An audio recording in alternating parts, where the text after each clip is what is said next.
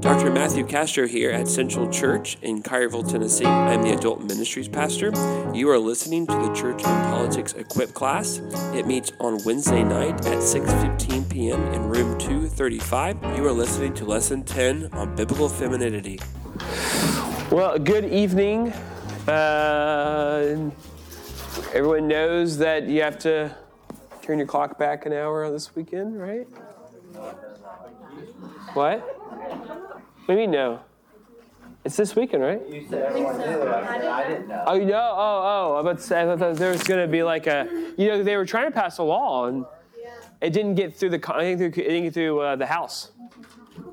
So, what's up, sir?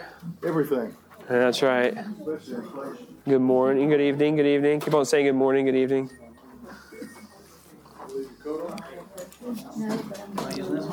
Go for it. Do we need any more chairs? We've got more on the other side. So what do y'all think? Do you think this room is bigger than the room over there? We got a thumb up from Nick. Nick's like, it's definitely bigger. Like, clearly bigger. Me and Tinsley basically got to pull out the measuring tape measure to figure out. It's a little bigger. Yes, instead of the round ones. Round tables don't fit well in rectangled rooms, do they? It's almost a square room. Yeah. It's about 24 by 24. You Count this guy. Ocean board, right? I don't know. Yeah, there you go. That works. We're going to get started. We're going to talk about biblical femininity tonight.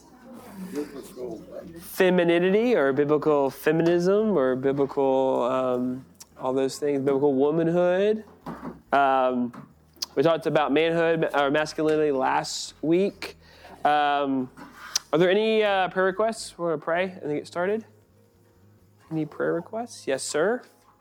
We have a person in our class, Glenn Side. Yes. And the last I heard, he was going through surgery today around 3 o'clock. Mm-hmm. Doing fine and no blood pressure problems. So I've heard the same. He's out of surgery, and everything went well. They were able to get everything. They'll have the pathology report in 5 to 7 days. Thank you for that.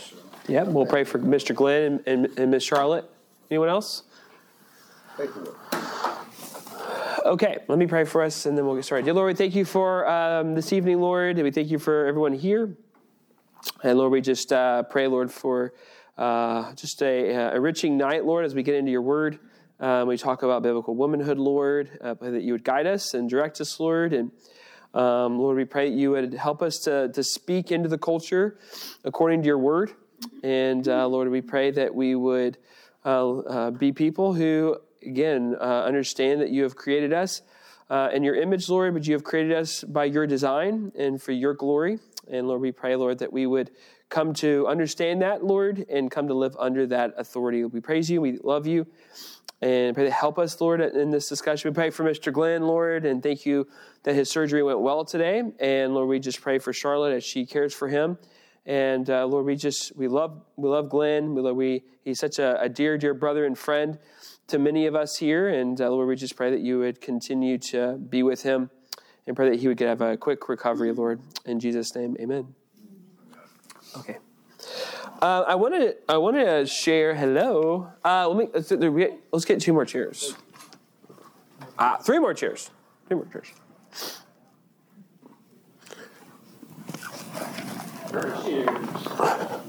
I grabbed 2, and there's one right here. Well, that works. You got it scoot? Scoot.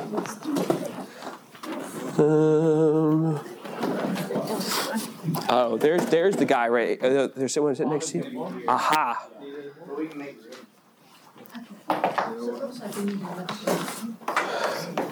We need something here, don't we? Well, there is one here. We could. I could literally be pressed up against the back of this wall right here. All right. We should probably do that. Maybe me and Tinsley can cause a little separation and we can get a little more people in here.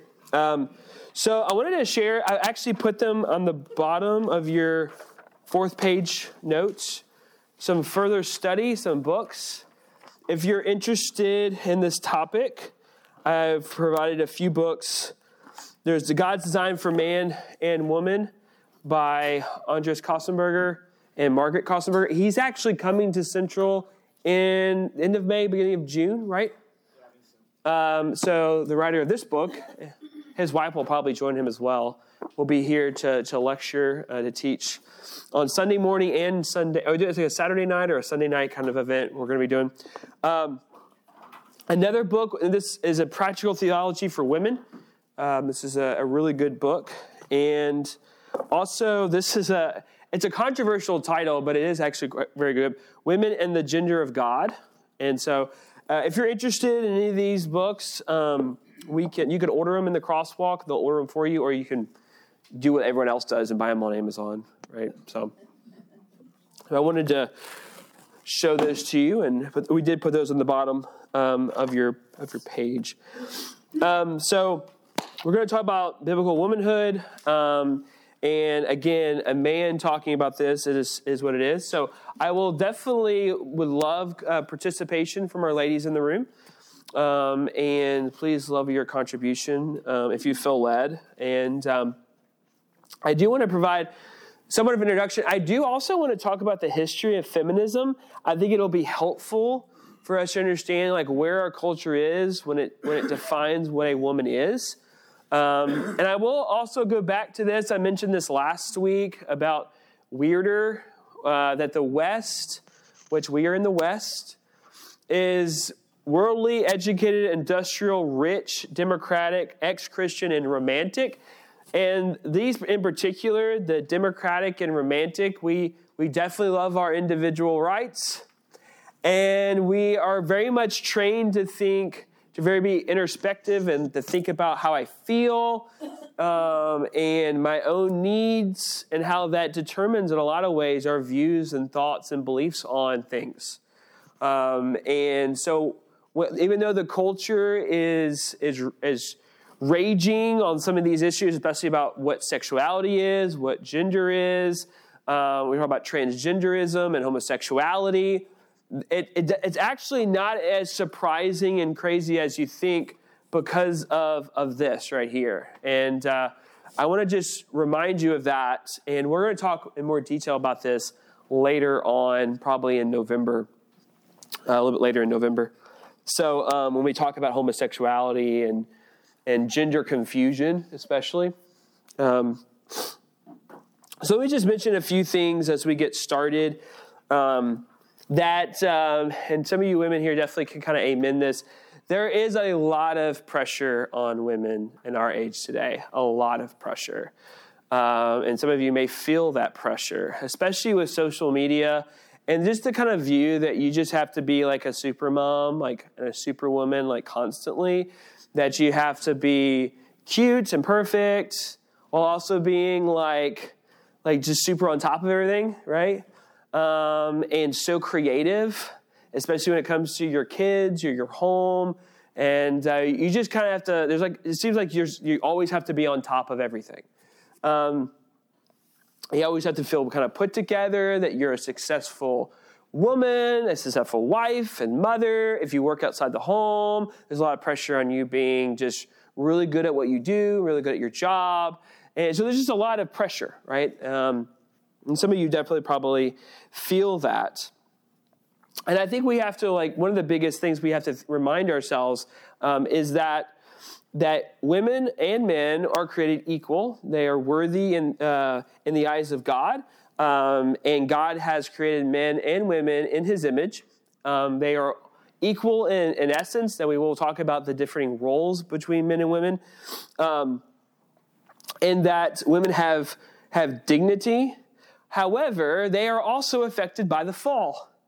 Women sin just like men sin, right? We are all under the wrath of God because of the fall, because of sin. We are born in the world with sinful natures. Men are born in the world with sinful natures, and so are women. But also, Christ was sent in the world to save men and women. And so it's an important thing we have to kind of remind ourselves and remember. And a lot of times, most of the time in Scripture, when it talks about manhood and womanhood, it's in the context of marriage.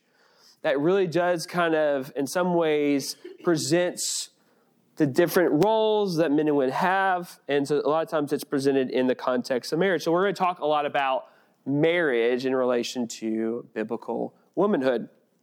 So let's talk about kind of feminism and the history of feminism, okay? Does anyone know a lot about this history? Anyone kind of student of women's studies? Anything like that? Anyone dabbled? And anyone, I'll say this, you may not, anyone kind of have been a feminist, a part of the feminist movement in the past? Nobody?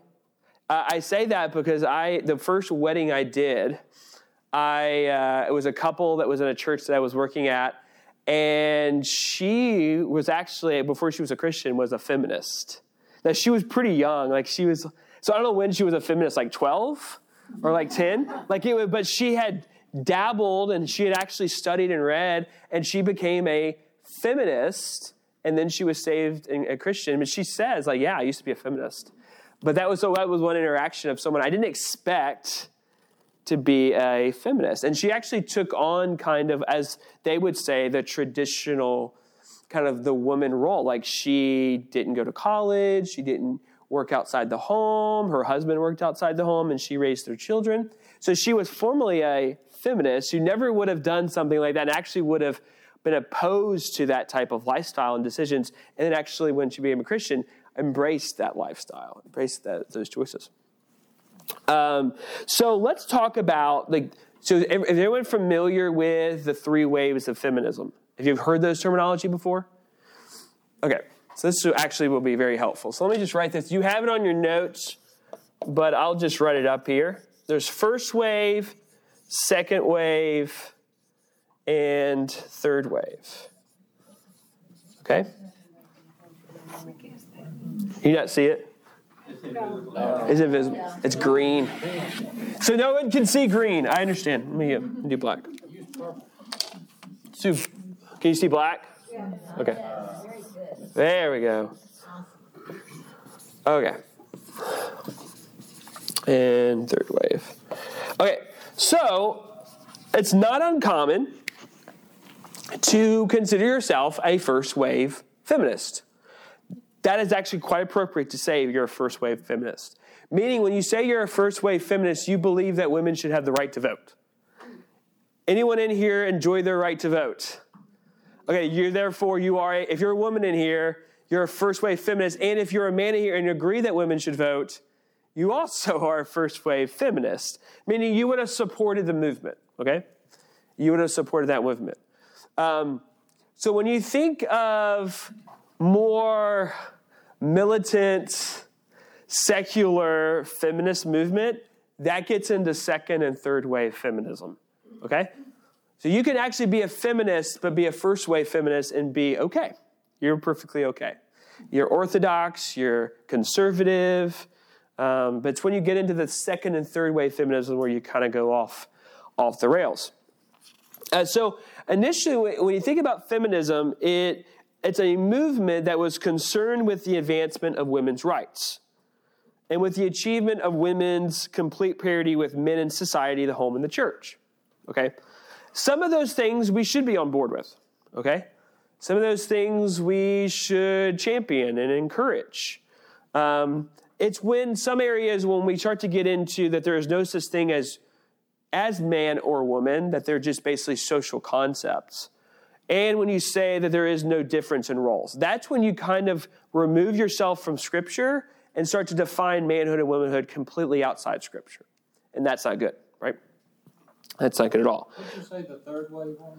So the third wave basically takes this and puts it on steroids. And that would be, if you want to look at time period, this is the 90s to the present age. So third wave gets into actually beyond feminism or women's rights and gets into any type of racial justice, environmental justice, sexual justice, when you get into like even homosexual marriages and couples being able to have access to adoption rights. These feminists get into those type of movements. So it goes beyond really women's rights. This is really where the ERA amendment. The equal rights, which actually came out of the second. Out of the second. It was still going in the third. Oh yeah, I mean it's still in the law. Yeah, and so. And when you get into first wave feminism, you actually, and we'll get into more details about this, but one of the things that a lot of the leaders of the first wave feminists, they started to, while they may be a part of the church and they may believe in God, really have problems with Scripture, and actually start to reject what Scripture states about womanhood, and actually see it as one of the problems in society, and what created the kind of oppressive culture that women were a part of, which gave them no rights to vote, gave them very little rights when it came to equal pay and other issues that you deal with women's rights. So one of the major leaders of the first wave feminism, which is 1840 to 1920, is Elizabeth Cady Stanton. Her father was a lawyer. As she began reading her father's law books, she realized that the U.S. law code was discriminating against women. She was unable to be a lawyer because women were not admitted to the bar when in the late parts of the 19th century. In 1848, she started the first women's convention in New York. And the Seneca Falls Declaration said, "We hold these truths to be self-evident that all men and women are created equal." Susan B. Anthony was a part of this movement. They started the National Women's Suffrage Association, and they were fighting for the women's right to vote. They were also very much, what kind of helped start the movement was that many of them were a part of the anti-slavery movement. But once after the Civil War, and when blacks had when slavery was illegal in the United States because of the Emancipation Proclamation and the amendment, they started then to move into fighting for women's rights to vote in particular. The National Women's Suffrage Association was started in 1890. The National American Women's Suffrage Association. They actually. Elizabeth Stanton actually and a few others created a women's Bible. And really what it wasn't a translation of the Bible. It was a commentary on the Bible. And again, they saw that the Bible was a major hindrance to women's rights. And so they were actually starting to, in some ways, interpret Scripture to show that the Bible was actually against women. So in like Genesis 1:26, they argued that the us there, let us make man and woman in our image, implied to that there was feminine and male elements in the Godhead.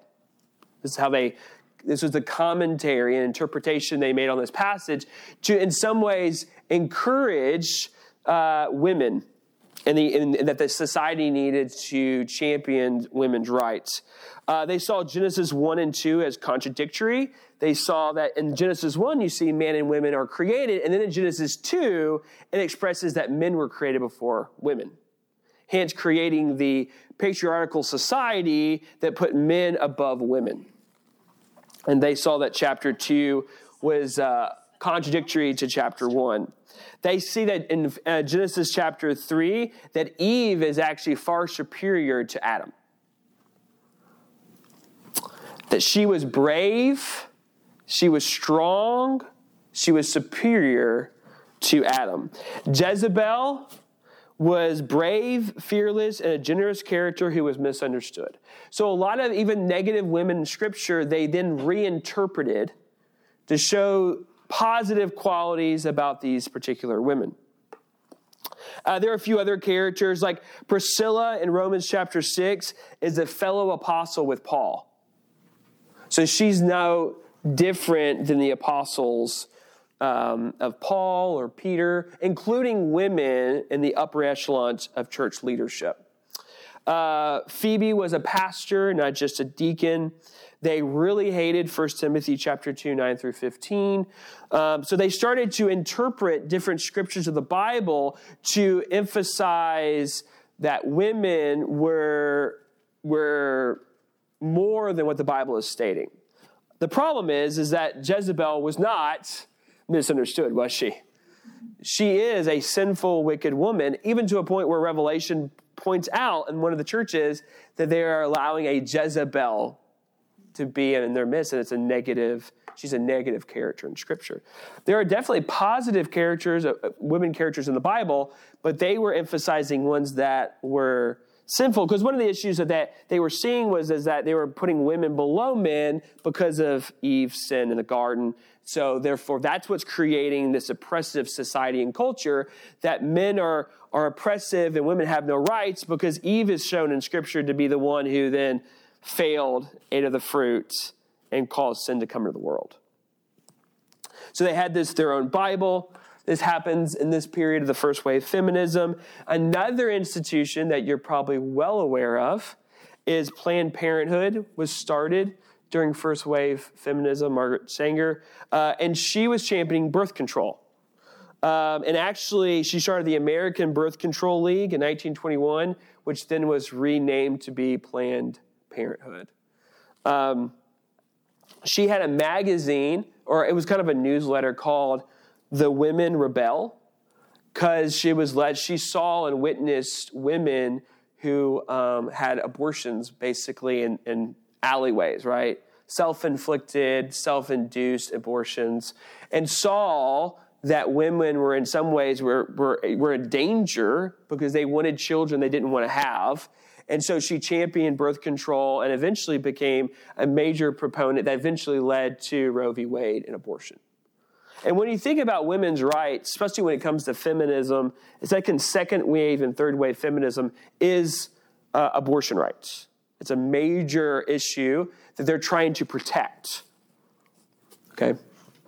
But that started with Margaret Sanger and Planned Parenthood. And then what's led to, in 1919, the 19th Amendment to the U.S. Constitution, which is the women's right to vote.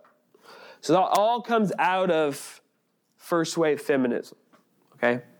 And it's really, it's important to identify that the movement to give women the right to vote is a very good thing, right? It's a very, very good thing. And women did not have, they didn't have equal rights in the workplace, okay?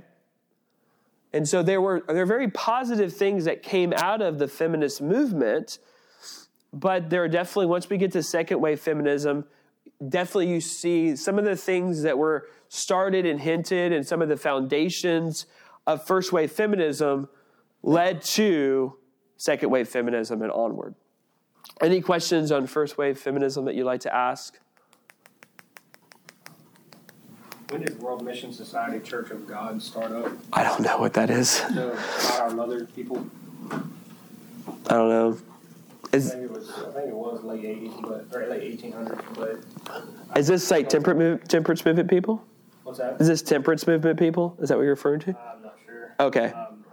But they believe that the Holy Spirit is the bride of the Father. Oh, I don't know.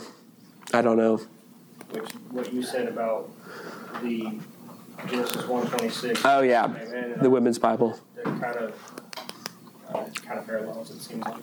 Yeah. There was an attempt to, and you get later into this, where in some ways, when you get to some of these later parts of feminism, they've rejected the Bible altogether. But there are some within second wave feminism in particular that still wanted to use the Bible to identify where women are equal to men, which is we would agree with, right? But they kind of picked and choose, right, what they want. What do you say about First Timothy 2? Well, they reject it completely. They think it's tyrannical edict that won't allow women, because what we see in First Timothy is that there is, and we'll talk about this more, that there is a context by which men have certain roles in the home and the church, and the women have certain roles in the home and the church, right? These are two prominent contexts that we see different roles that God has designed and ordained, okay? What they're wanting to do is literally cancel those contexts out completely, that there is no difference between men and women, that they are equal in essence and in role. And we'll talk about a little bit more where egalitarianism comes from and why even people who call themselves evangelical feminists actually basically start this view of egalitarianism, which means that men and women there's no difference even within role. And actually, when you see male headship in the home and in the church, it's a product of the fall, not by God's design. Okay? So when you get to second wave feminism, what you get is secular feminism, which again rejects the Bible completely. It views society as patriarchal, with men exerting power over women and women being subservient and treated as of second-rate importance. Their goal was to set women free from the social bondage of male domination. Society is oppressive, and women need liberation from a male-oppressed society. If you've read much about Black Lives Matter, okay, it really isn't that much different. It's using Marxist economic theory within social constructs or social theory. That what you see with the Soviet Union was the rich or the aristocrats and the working class, right? The rich oppressed the working class. For the Black Lives Matter, it's the wealthy and mostly white that oppress the mostly poor and black, right? And the need for liberation from that oppression. When it comes to feminism, it's male-dominated society. Females are the kind of poor and oppressed, and they need liberation from their oppressor. That really is a major issue with second wave feminism. Does that make sense? Any questions on any of that? Yes, sir. Yeah, hold on. Well, in their book that you were talking about women in the Bible, about Deborah, who was a judge. Right. Her husband wouldn't go to battle unless she went. Yep. And she said that. Hold her up. Right. As a model of quality. I think they would. She's a great example, though, of actually the biblical role of women, which is to be helpers. Rahab is a great example of a helper. And see, they're actually positive. Esther. And these are positive qualities of biblical womanhood that they in some ways maybe ignored, or it's not good enough because, again, they're not seeing the equality of roles that they're basically they have an issue with when it comes to the Bible. There are a few individuals that were involved in this movement, and one of the big things that they were pushing was, again, gender was socially determined. It's not something that is by God's design. It's socially determined. So therefore, if you're a woman and you say, well, I'm equal to a man in every way, and my role is to do whatever men do, and there's no difference, you're basically defining yourself and you're rejecting the authority of God. And so there was a very big push for a feminist revolution and to liberate and in some ways take over or remove the oppressive, instrument or the oppressive structure, which was a male-dominated society.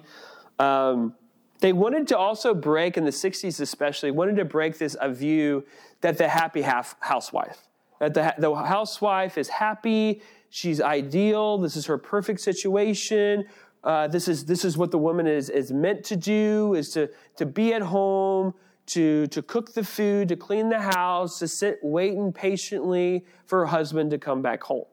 This kind of leave it to beaver womanhood. That's the ideal womanhood. And they saw that actually, an argument that that's actually a myth. There's no such thing as the happy housewife. Instead, she's a slave to this structure. And she needs liberation. Father's Knows Best was one of those TV shows. Father's Knows Best. James, you had a question. I'm sorry. I was just wondering, how did the church react to all these movements in the beginning? I'm not sure. I mean, you do see, though, that there's a growing movement that's even, I would say it's probably happening within the second wave, that is embracing these viewpoints and thoughts. So much for that now we're to a point where many of these denominations have embraced women being pastors in the church, right? That didn't just come out of nothing. It came out of second wave feminism that eventually invaded the church, okay? Yes, sir. In World War II, remember, all the men went to war and the women stepped in and did the man's job during the war. They did. So that was a kind of a push forward for women in World War II. Right. And really, this ended in 1920, first wave, and second wave didn't start to the 60s. There was really 40 years of like World War II happened. Great Depression happened. There wasn't time for a women's movement, right? There was the Great Depression, there was war, and they had to just, and then when you got to the 60s, when you had kind of prosperity and peace, you see a kind of a build back up of these movements that have happened. So you have things called the National Organization of Women, or NOW. You have the NOW Bill of Rights that in 1967, that's when the argument for the ERA, or the Equal Rights Act, law banning sex discrimination in employment. Some of these things are good, okay? We don't want laws, we don't want jobs being like, well, we're not going to hire you because like you're a woman. Like that's not a good thing. When you think about maternity leave rights, tax deductions for home and child care expenses for working parents, these are good things, right? Child daycare centers, equal and unsegregated education, equal job training opportunity and allowances for women in poverty, and guarantee of women's right to their reproductive lives. So this is where you then get into kind of Roe v. Wade. Was really the major issue was that, women in some ways were viewed as we're cursed with having to give birth. And by that, so we don't get, I'm going to pursue motherhood, so therefore my job's going to hold it against me and not give me advancement or promotion because I want to be a mother.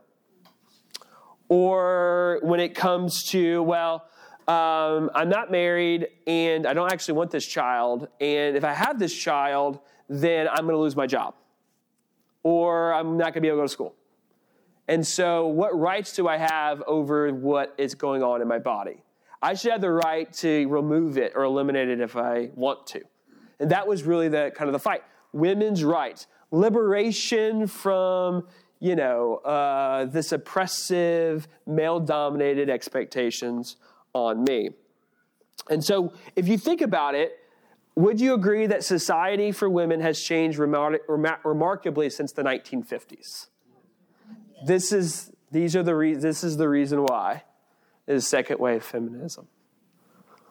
Can I give you an illustration? Yes, ma'am.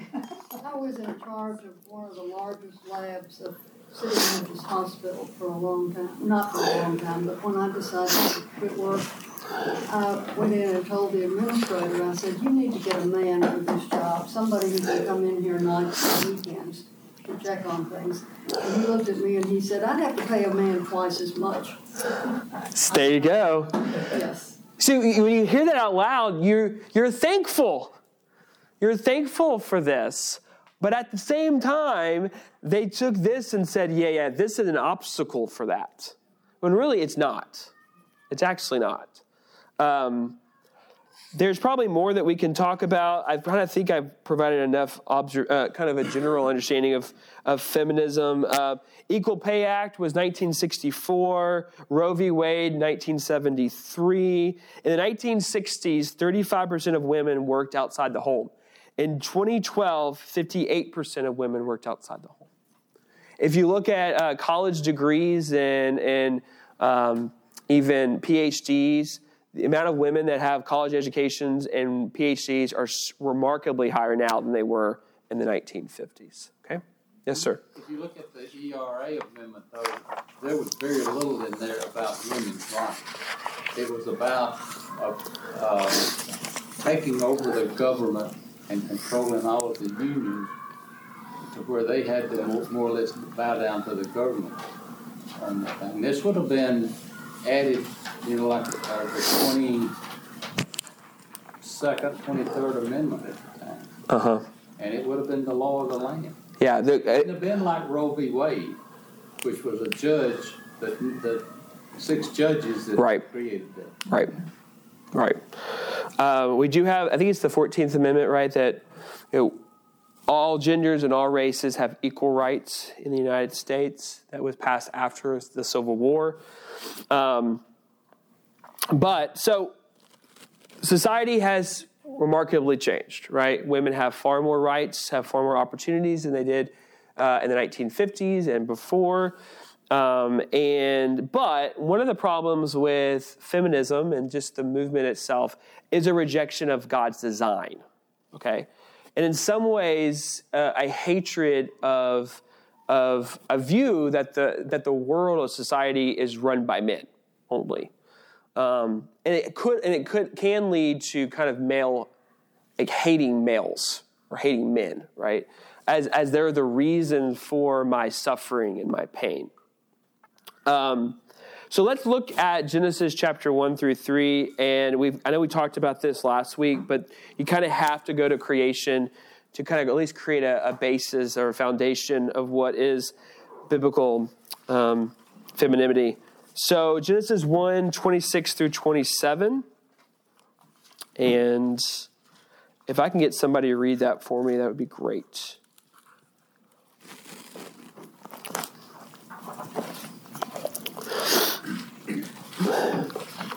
And God said, "Let us make man in our image, according to our likeness, and let them rule over the fish of the sea, and over the birds of the sky, and over the cattle, and over all the earth, and over every creeping thing that creeps on the earth." God created man in his own image. In the image of God he created him. Male and female he created them. Thank you. So we see here that God creates man and woman in his image. So they're both given the image of God.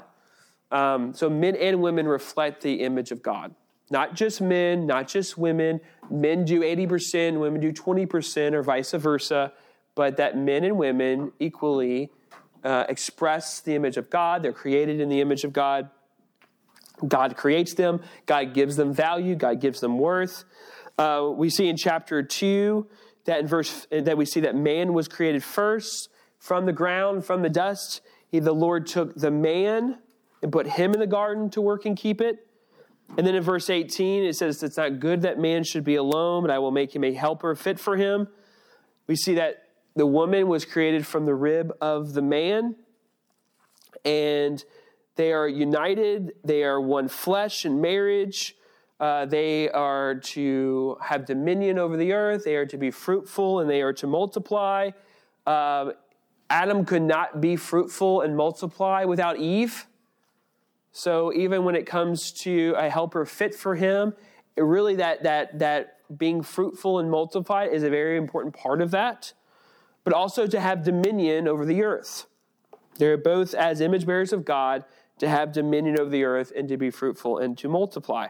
They are to express, as I've said before, the image of God into the world, and then have dominion and be fruitful together. Adam is to work the ground, and Eve was created to help Adam, help the man. They need each other, okay? This is they need each other. They're equal, they're image bearers of God, and they need each other. It wasn't good that Adam was alone, so God made a helper fit for him. And she is his helper, and he needs her, and she needs him. That's an important distinction we have to remember and think about. And so she's the helper. This is her role. and God blesses the man. He blesses her, and they have this commission by the Lord to have dominion and to be fruitful and to multiply. They are equal, but they have distinct gifts. They have distinct roles within creation. She has wisdom and strength and perspective and insight and creativity to help him in his endeavor. Matthew Henry, I think this is on your notes, he says, the woman was made of a rib out of the side of Adam, not made out of his head to rule over him, nor out of his feet to be trampled upon him, upon or by him, but out of his side to be equal with him, under his arm to be protected, and near his heart to be beloved. So when we get to Genesis chapter 3, what happens? She eats of the fruit. She is deceived by the serpent. She accepts the offer. And even though she was supposed to follow and help her husband, she actually leads him into temptation. Instead of Adam protecting her and helping him defeat the serpent, she is led into temptation and then leads him into temptation. And so, as a result of this sin, they are both cursed. But also, their roles are cursed. Okay? His role as the worker and keeper is cursed, because the ground is cursed, right? But also, she is cursed, right? Because giving children is painful. So childbearing is painful. And also, the relationship between her and the man is cursed as well. And so she was created with a relational disposition, while he was created with a work disposition. And both of those dispositions are cursed.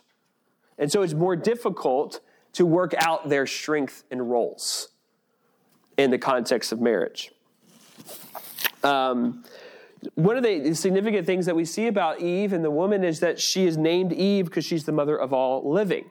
So again, there's an important understanding about what makes a woman is one who is a giver of life. This is very significant when it comes to who women are and what God has created them to do, which is to be one who gives life. Adam cannot give life, only the woman can, right? This is significant when we understand God's design for women and how that affects what women are and what their strengths are, right? Women are naturally more nurturers. They're more caring. They're more, and it just goes back into this Genesis 2 role of being the one who gives life. So there's a relational disposition that women have, that this is their strength.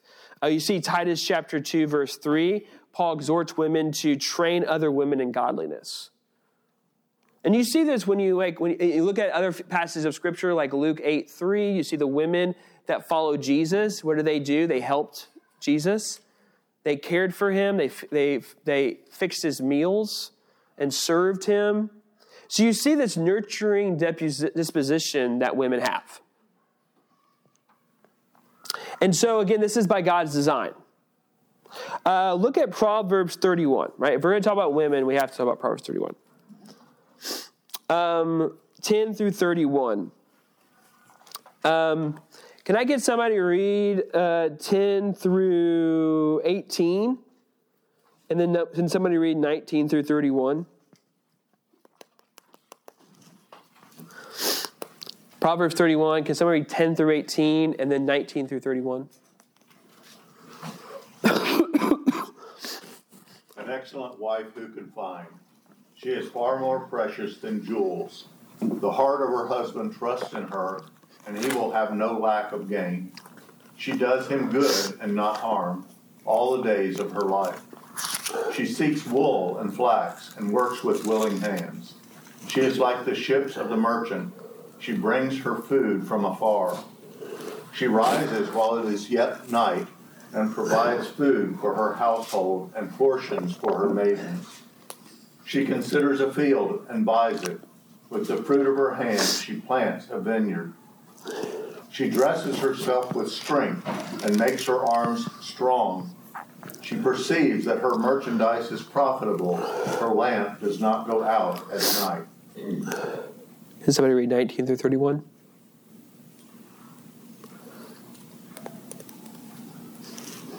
Is that a volunteer? No, because I don't have my glasses and I can't read. What was the scripture? 1931. You looked right at me. I was just 19 through 31. She puts her hands to the staff with the flax. Her fingers hold the spinning rod. She reaches out to embrace the poor and opens her arms to the needy. When it snows, she has no fear for her household. All of them are fully clothed. She makes her own quilts. She is clothed in fine linen and purple. Her husband is known at the city gates when he sits with the women of the land. She makes linen garments and sells them. She supplies the merchants with sashes. Clothed with strength and dignity, she can laugh at the days to come. When she opens her mouth, she speaks wisely. On her tongue is loving instruction. She watches how things go in her house, not eating the bread of idleness. Her children arise.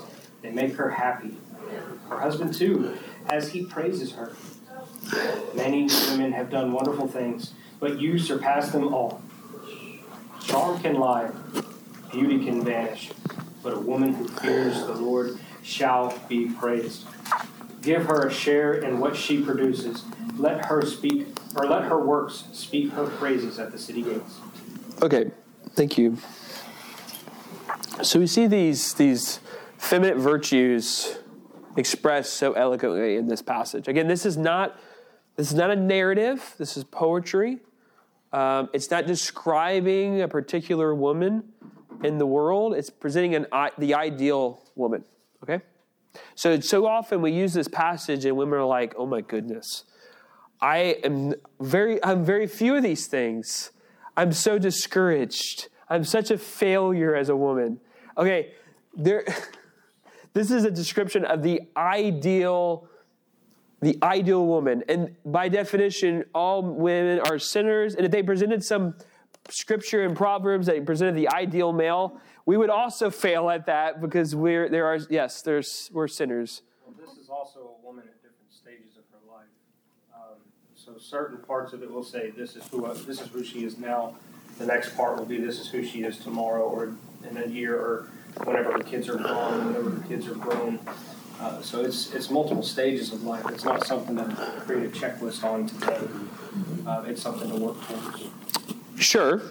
In a lot of ways, I think this is, men and women could read this and be encouraged or challenged with what godliness is. I mean, even look at passage, let's see, verse 30. Charm is deceitful. Beauty is vain. But a woman who fears the Lord is to be praised. A man who fears the Lord is to be praised, right? What are some things that you learn about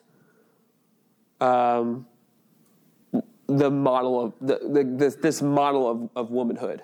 What do you learn? Yes. Well, I've always been kind of surprised that the woman buys the field and then she, makes money off of it. She does. It always seemed to me like that was what the men did back in those days. Yeah, I mean, you have a woman who works hard for her family, for her community. So this is interesting, right? You don't get this concept of the woman who just kind of stays at home, right? She's busy doing things, right?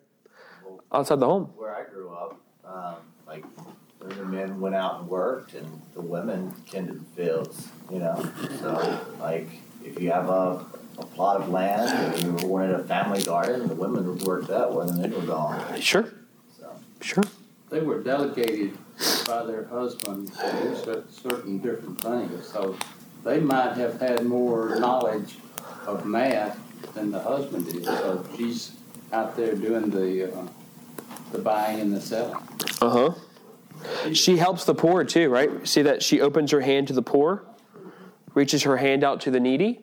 Again, you get back to this nourishing. She nourishes, she cares for. Sorry, Josh. You're saying something?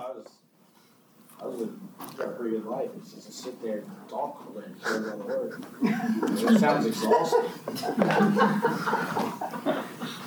There's a strength about her, isn't it? If we want to use the term, there's a empowerment that she has, okay? There's a strength about her, but she is selfless and wise.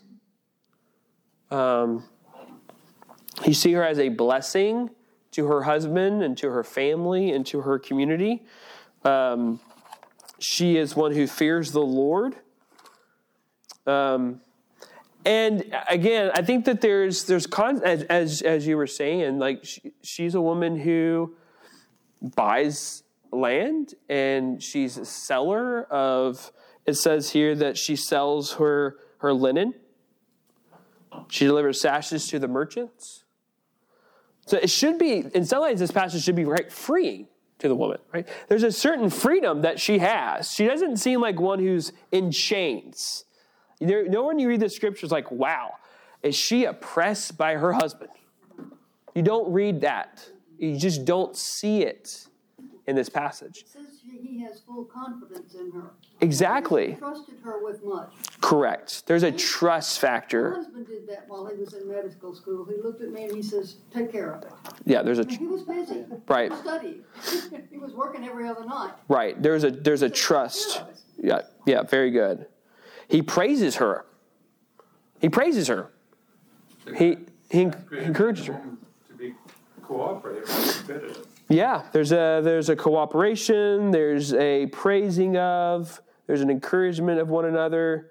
She's one who speaks with wisdom, teaches in kindness. Her words and her speech are words of wisdom and words of kindness, words of knowledge. And so you see this passage. And while again, I don't think you should come away with this and going, oh my goodness, I'm so not this. But in some ways you see, okay, these are the attributes of a woman who has a loving relationship with her husband. She fears the Lord. She is given responsibility. She has strength. She uses her gifts to help others. These are all really good things. So let's kind of continue here in talking about. I want to just provide a summary of what biblical womanhood is, and I just want to talk about it. Okay, biblical femininity is displayed in a gracious disposition to cultivate life, to help others flourish, and to affirm, receive, and nurture strength and leadership from worthy men in particular contexts prescribed by God's word. So let's look at different portions of this definition here. And again, let me just kind of start with the obviouses again, just to kind of remind us of some factors that we need to constantly be aware of. Men and women are equally created in the image of God. Okay? If you don't believe that, that is not a biblical understanding of manhood or womanhood. Okay? They are both co-heirs of the inheritance that is in Christ. If you put your trust in the Lord Jesus Christ, man or woman, you are equally saved by Christ. Okay? But there is a distinction between a man and a woman. We are different. Okay? It's so interesting. It's so obvious that that's true. It's funny that we actually have to say that out loud. Okay? But that is this is one of the products of Second Wave Feminism, is that there is no distinction. Distinction is bad. Distinction is evil. That's the problem. And again, like we talked about last week, the word help, that doesn't sit well. I'm not just a helper. I'm unsatisfied with that design by God. And as we'll talk about, God is called a helper. And God came into the world to help us through Jesus, right? Thank God that Jesus came to help, right? And so remember, that's who you, as a woman, that's who you are reflecting. You're reflecting that narrative, the gospel story of help. You came to help sinners. You reflect that when you are helpers. It doesn't matter what time period. This could be, remember, the Bible was written in the ancient Israel, but also first century AD in the Roman world. You could go to the 19th century, 1950s, 1990s, 2023. These are universal. God's design for man and woman is universal. Okay? It wasn't like, well, that works for like the ancient Israel or for the first century, but that doesn't work anymore. We're all progressive and we're educated now. So we know better. That's arrogance. That's just arrogance. And that's a rejection of God's word, which is timeless in its truth. It's timeless. Women, God has provided and designed that women will have a gracious disposition. This disposition, this inclination, is to express graciousness. This is God's design. You are fountains of grace to others. You shower blessings to the world, and to the community, and to your family, to your church. And you see this. I mean, most of the times, the most encouraging things that I receive are from women. The most encouraging words that I receive are mostly from women. Because that's what God's created you to be, is a giver of grace. So first, you cultivate life. You cultivate life. So Eve was related to God. Adam called his wife Eve, which means life. What? No, it's life. She's the giver of life. Life. She's the one who gives life. Eve gives life. Adam was formed from the ground, but the woman is the mother of all the living. So there's a relational disposition that women are given. This is a universal feminine trait. In various contexts and stages of life, my daughter at 10 is far more gracious than my boys are. And she is far more loving than my boys are. So you can even take a young girl and you see this disposition. You see the relational nature of young girls, right? So this is not something that just happens when you become an adult. This is something you see amongst young girls as well. You women in the room, can you amen that? Or, and again, what's going on in the society is we don't want to be pigeonholed. We don't want to just be grace givers. We also want to be the leaders, right? We want this working disposition, and we want this kind of relational disposition. And there's just an unhappiness with what God's designed women to be. Okay? Isn't that what Satan did in the garden? Like he attacked, their identity. Well, not so much that, but he was attacking the family. I mean, that's what all these things are. It's like instead of having you be together, Satan was attacking women and men, pulling them apart. It's just kind of like continued, but grown like so far out where it's like, if I was a woman, I would think I would like a dude to open the door for me or stuff. That's, or pump my gas, whatever. Just the same way I like, my wife telling me, hey, you look good today or whatever. Right. To kind of rid everything of that. It's like, there's no basis for doing anything. Yeah. Yeah, you're unhappy with God's design that he has given you, right? You're created by the Creator. You're given this purpose and identity. And then Satan attacks that identity, and then actually the curse is to that identity, right? So what we see with rejection of the roles of men and women is a rejection of God's design, right? God is actually is the author of this patriarchal society, hence the rejection of the Bible, right? It's creating this oppressive structure, and we're going to reject that authority, and we look for liberation. And so that's kind of, but as we've talked about, even when we talked about politics, when we talked about institutions, and what is an institution? It's a delegated authority from God. Okay? Government is a delegated authority. Okay? The husband is a delegated authority in the home.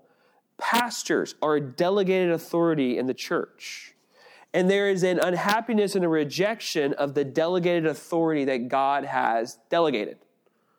They've rejected that authority, therefore they're rejecting this authority. Okay? It all goes back to that. It all goes back to a rejection of God, a rejection of God's role in distinct creation, and then for reestablishing or reinterpreting it based off your own desires. On the 16th of this month, Dan and I will celebrate our 27th wedding anniversary. Fantastic. And when we were dating and everything, I had found a book, you probably ought to add it to the list. The name of it is What? We Obey Him. But the title kind of misleads you because it's not just about the woman bowing down to the man. It's a combination of all the things that have to go into a marriage. Uh-huh. But I do remember Stan Hayes emeritus here at the church, and I kind of got him to say the saying, "Do you love Dewey? Will you love Dewey and obey? Love, honor, and obey." And that's not in the quotes anymore, that you obey. But we've had a good marriage. Good. And she is a Proverbs 31 woman, right down to Hobby Lobby. Yeah. and again, I want to preface this, though. Like, again, we got to be careful, though, because we are not equal to God. Okay? God has authority over us. We are not equal to him. But men and women are equal. Okay? This isn't a God creation or God creature understanding here. This isn't a master-slave. These are equal partners, right? That God has delegated authority to the man, but the woman is a helper, and the man is to lay his life down for her. That's right. This is an important, we have to remember this. The woman is not a slave. Because going back to this, there was a time where that was actually happening. It's still happening in a lot of places in the world. Yeah, Middle East primarily. But that's not a positive biblical thing. Okay? Again, the man is not to trample. He is not a dictator. He is a equal, in essence, to the man, but yet God has given them different roles. I want to make sure I preface that, okay? But the thing is, with the woman being under authority, right, then you have freedom. You do.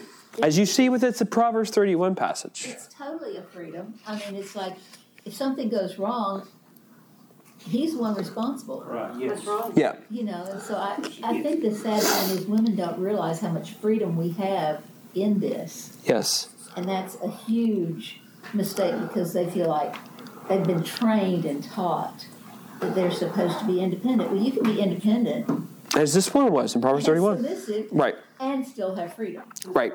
Right. I think that's really well said.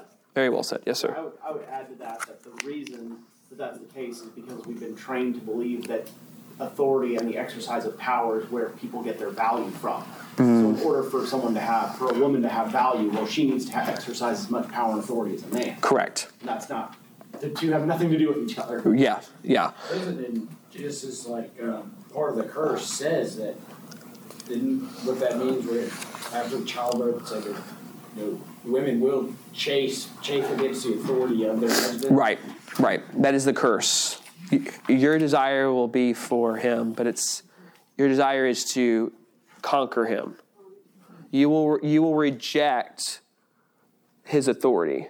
You will no longer be a helper to him. You will be a rival. Yes, sir. There's an old saying, too, that a man will say, I'm the head of my house, but my wife's the neck. Yeah. Yeah. So gracious disposition to cultivate life. And you get this with, childbearing, and there's that relational disposition to fill creation with life. So women are life givers. But even when women think about like their home, they want to provide life into the home, right? And you see, like in so many other ways, what women are just givers of life. And you even see this in their work. A lot of women work in health. They work in education. You see them cultivating life, not just with children, but even in their work decisions as well, cultivating life. We see this in 1 Timothy 5:10, talking about women who have shown hospitality, have washed the feet of the saints, cared for the afflicted, and has devoted herself to every good work. You see this cultivating of life that women do. And the next one here that I've provided is they've helped others flourish. They help others flourish. Again, we see this back in Genesis 2:18. They're helper fit for him. Women are helpers and sustainers of people. Psalm 75, but I am poor and needy. Hasten to me, O God.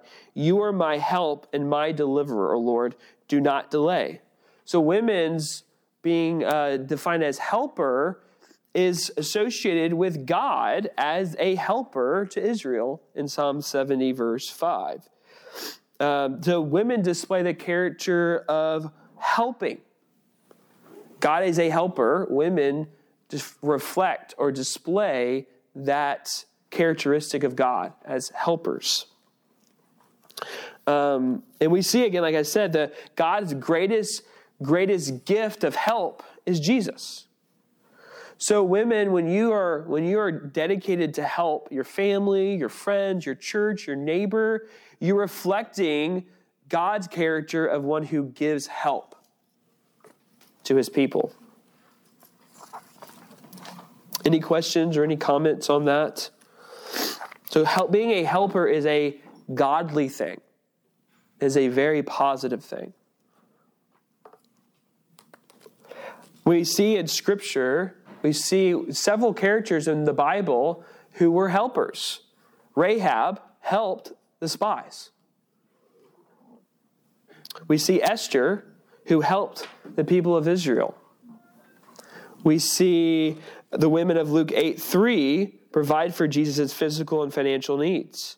We see that Phoebe was a helper and a servant in the church. So we see all these descriptions in Scripture of women who were helpers. Who help others flourish.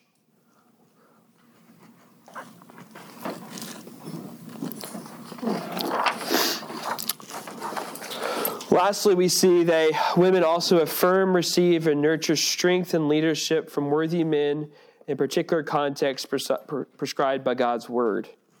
Ephesians 5:22-24. Wives, submit to your own husbands as to the Lord. The husband is the head of that wife, even as Christ is the head of the church. His body is himself its Savior.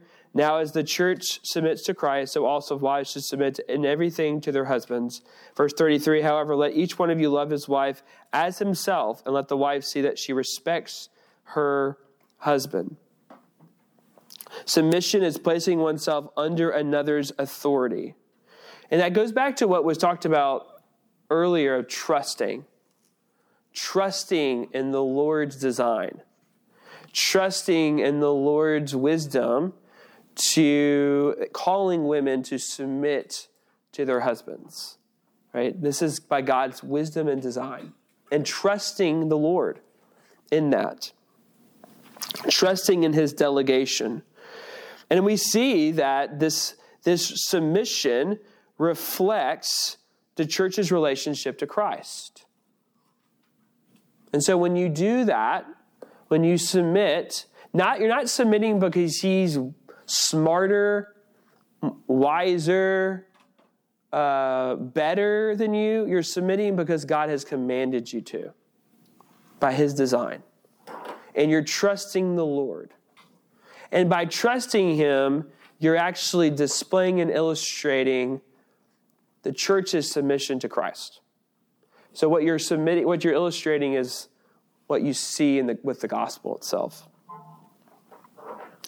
Now, that doesn't mean that, yes, husbands are fallen, husbands are sinners. There are some husbands that are not even Christians.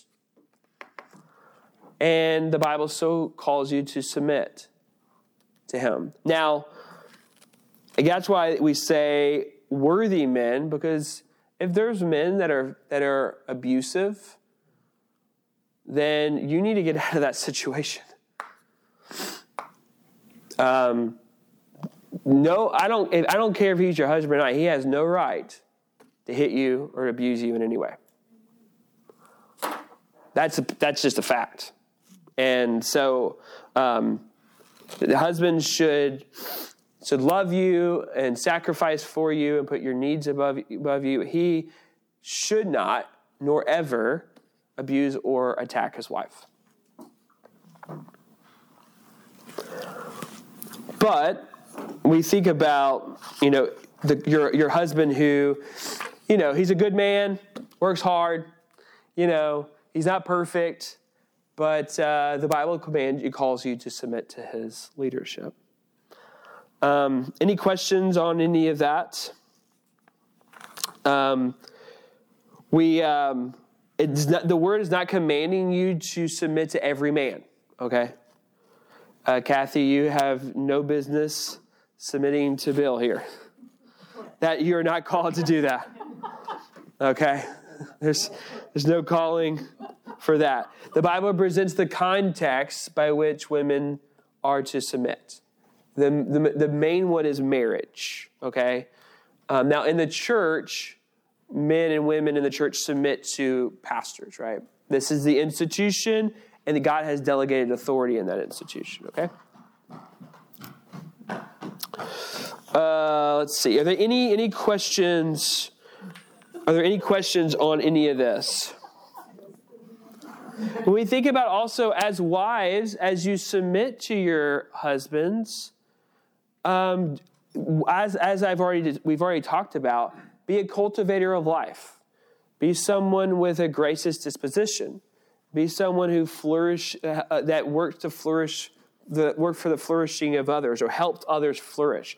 That's a great thing. As a wife, you're given the role to encourage your husband in his leadership, right?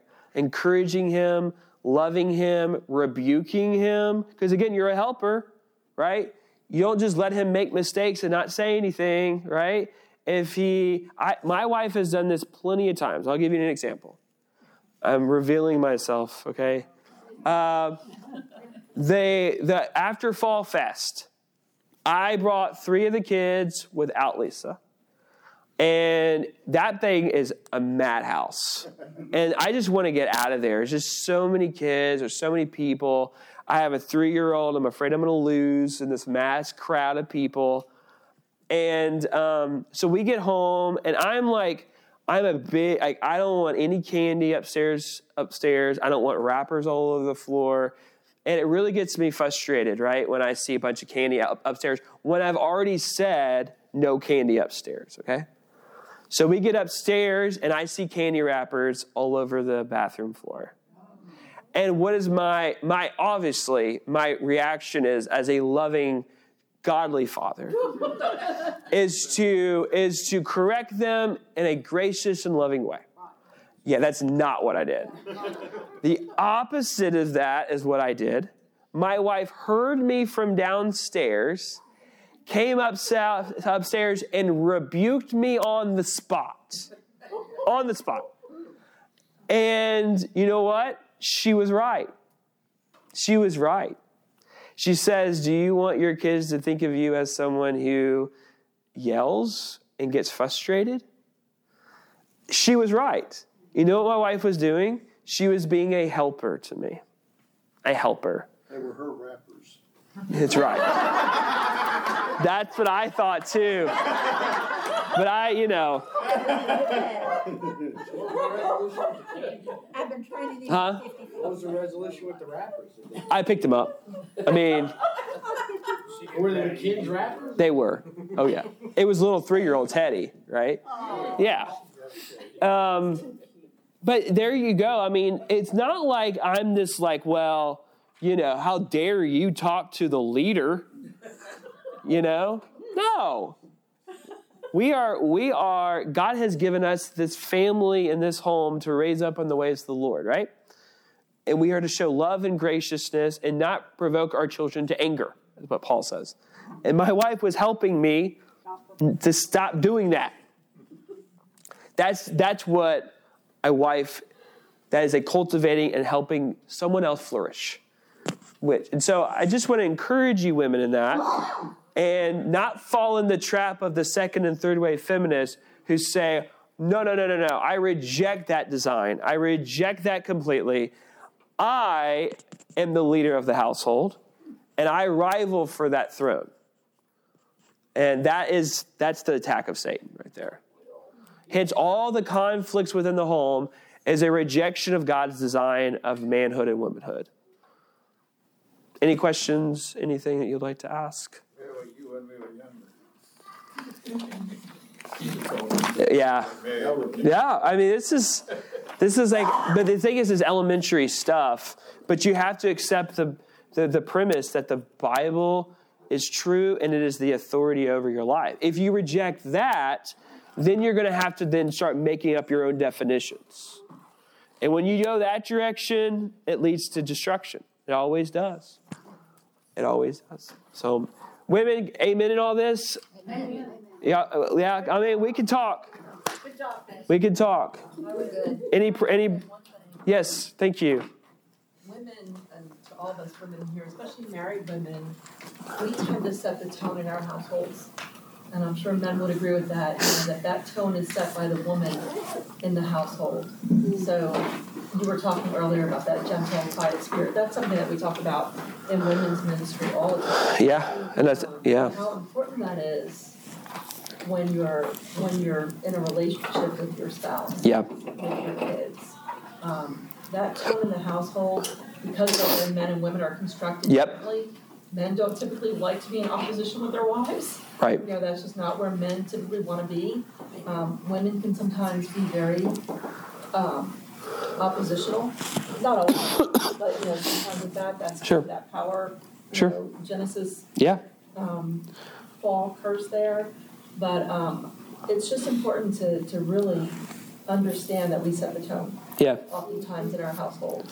And to your other point about we talk about this in women's ministry all the time too. Abuse of courses, as far as submission, is always an issue. Yeah. We have ways to help women in trouble with that. Yep.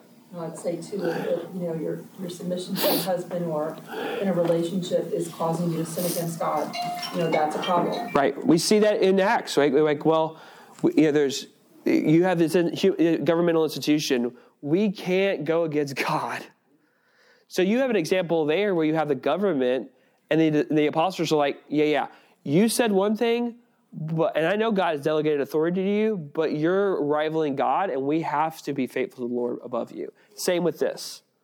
If a husband's like, you cannot go to church, that is going against God. And therefore, you are abusing your authority, and you're rivaling God. And a woman in that situation has to be faithful to God, right? That's the equally yoked thing as well. Yeah, it's so important. Where that becomes so important. Your kids and grandkids. Right. That is just so vital. It is. It is. Any other questions? I have to let you go because we're running out of time. I'll pray for us. If you have any thoughts, you can stick around. Thank you for listening to Lesson 10 in the Church and Politics class on Biblical Femininity. If you're interested in more information about Central Church, you can check us out at centralchurch.com and learn more about our ministries and our classes, and we hope to see you back.